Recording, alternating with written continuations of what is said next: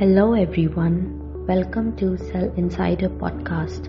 Cell Insider Podcast is brought to you by Advanced Cells, a research-oriented company supporting stem cell technologies and research. Once again, a warm regards to all my beautiful audience. I, Dr. Sachin Kadam, Chief Technology Officer of Advanced Cells, welcome you in my next webinar, which is on arthritis and its management. The word arthritis means joint inflammation, where arth is taken from Greek word arthron for joint, and it is nothing but inflammation. For decades, arthritis has been considered a part of aging, but not anymore. Recent research points out that older people are not only one who suffers from arthritis pain. Surprisingly, people much younger than 60-65 years old can also develop arthritis. Arthritis is used by clinicians to specifically mean inflammation of joint. It is used in public health to refer more than generally 100 rheumatoid arthritis diseases and conditions similar to that. The conditions that affect joints, the tissue and surrounding to the joints, and other connective tissue inflammation is also covered in arthritis. The pattern, severity, and location of symptoms can vary depending on the type of disease. When we are talking about types of arthritis, two common types are very well known to us, and they are osteoarthritis and rheumatoid arthritis. Osteoarthritis is most common form of arthritis, affecting millions of people worldwide. It is said to occur when the protective cartilage that cushioned the end of our bone wears down over the time. Whereas rheumatoid arthritis, also known as RA, is an autoimmune disease in which the patient's immune system generally generates cellular and antibody response to various components of the joints, such as type 1 collagenase.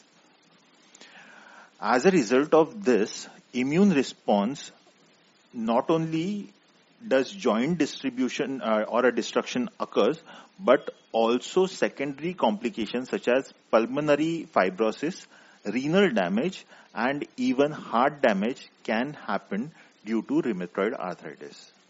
Although arthritis can happen to any one of us, age do play substantial role. Risk of developing arthritis generally increase with age. 50% of those 65-year-old and older people said that their doctors have diagnosed arthritis in them. Also, race of community do play a role. It has been observed that whites are least likely to have limitations due to arthritis, whereas non-Hispanic, black and Hispanic people are the most likely to be affected. People with very high physical activity like professional sportsperson, dancers, laborers are more prone to arthritis than any other people. In the last slides, we have seen the high-risk group who can suffer due to arthritis. However, if we see in general, obesity, injury, and trauma is or could be the cause of arthritis. Repetitive joint use, strenuous and continuous physical activity can also lead to arthritis. Genetic and old age is also associated with arthritis. Pain is subjective and influenced by multiple factors. Stressful event can increase symptoms of arthritis. However, basic precautions and home management of disease can help us live peacefully with the disease till the final cure happens. Heavy weight body increase the pressure on joints by putting extra weight on these joints, and this leads to further inflammation. Exercise and weight management is very essential in arthritis management.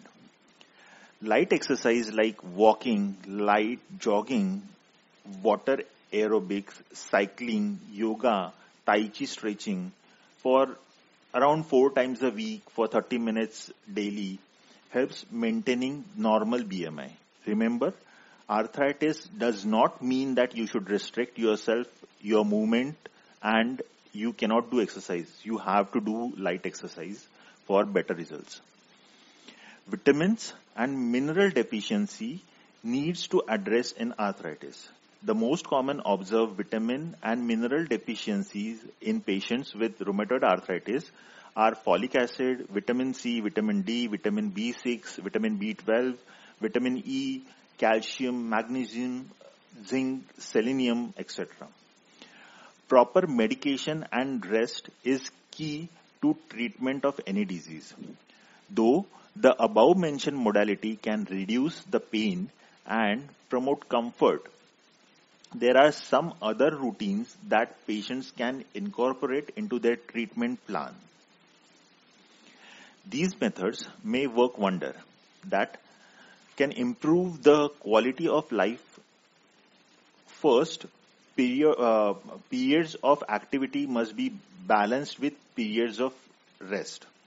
Though pain can be disabling and may limit your activity, you must keep in mind that resting for long period is counterproductive and may worsen the pain.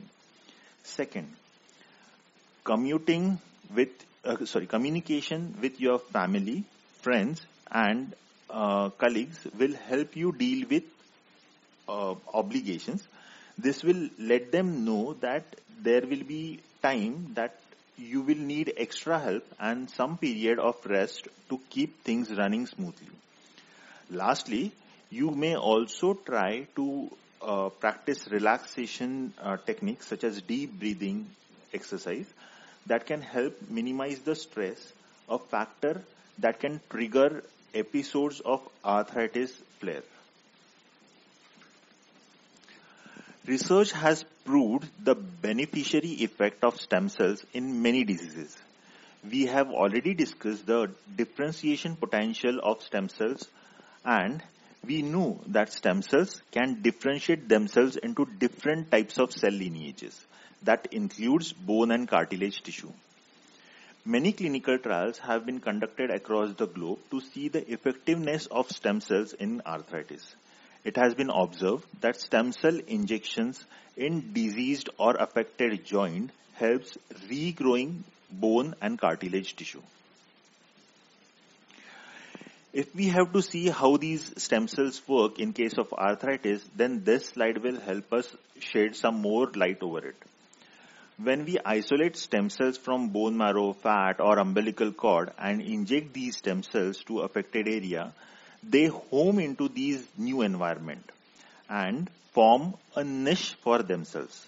This niche further helps them to differentiate into desired cell type, in this case cartilage or bone cells.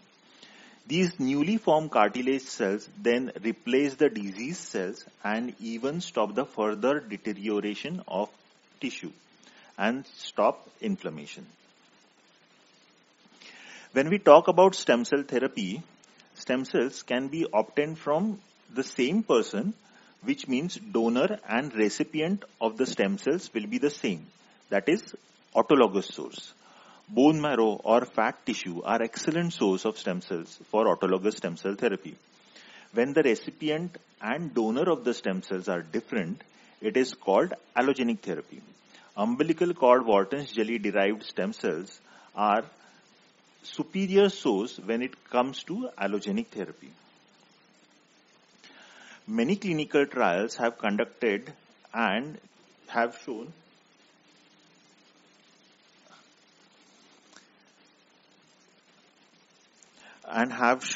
shown the effectiveness of stem cells in arthritis. It has been observed that stem cells injected into a disease or affected joints helps replenishing the cell population and stopping the deterioration of tissue and inflammation. Research findings have proved that stem cell therapy has a better effect in case of arthritis. The effect is not just better, but it is found to be the long-lasting. Many studies have proved that stem cell therapy gives relief over a period of 6 to 8 years. So, in nutshell, the take-home message from this webinar is the ABCD of arthritis. So let's see what these ABCD. A. Arthritis can be well managed by different treatment options. B. Basic treatment includes pain medication, topical medication, exercise, physical therapy, meditation, then acupuncture and heat or cold application can give a better relief. C. For cell therapy. Cell therapy can prove the best option to deal with arthritis, and it has been proved that stem cell therapy has offered a cure for different types of arthritis. D is for do's and don'ts. These do's and don'ts are generally given by doctors, and it is our duty that we should follow these do's and don'ts meticulously to deal the arthritis. So with this, I would like to conclude my talk. The talk is open for question answer session now. Thank you so much.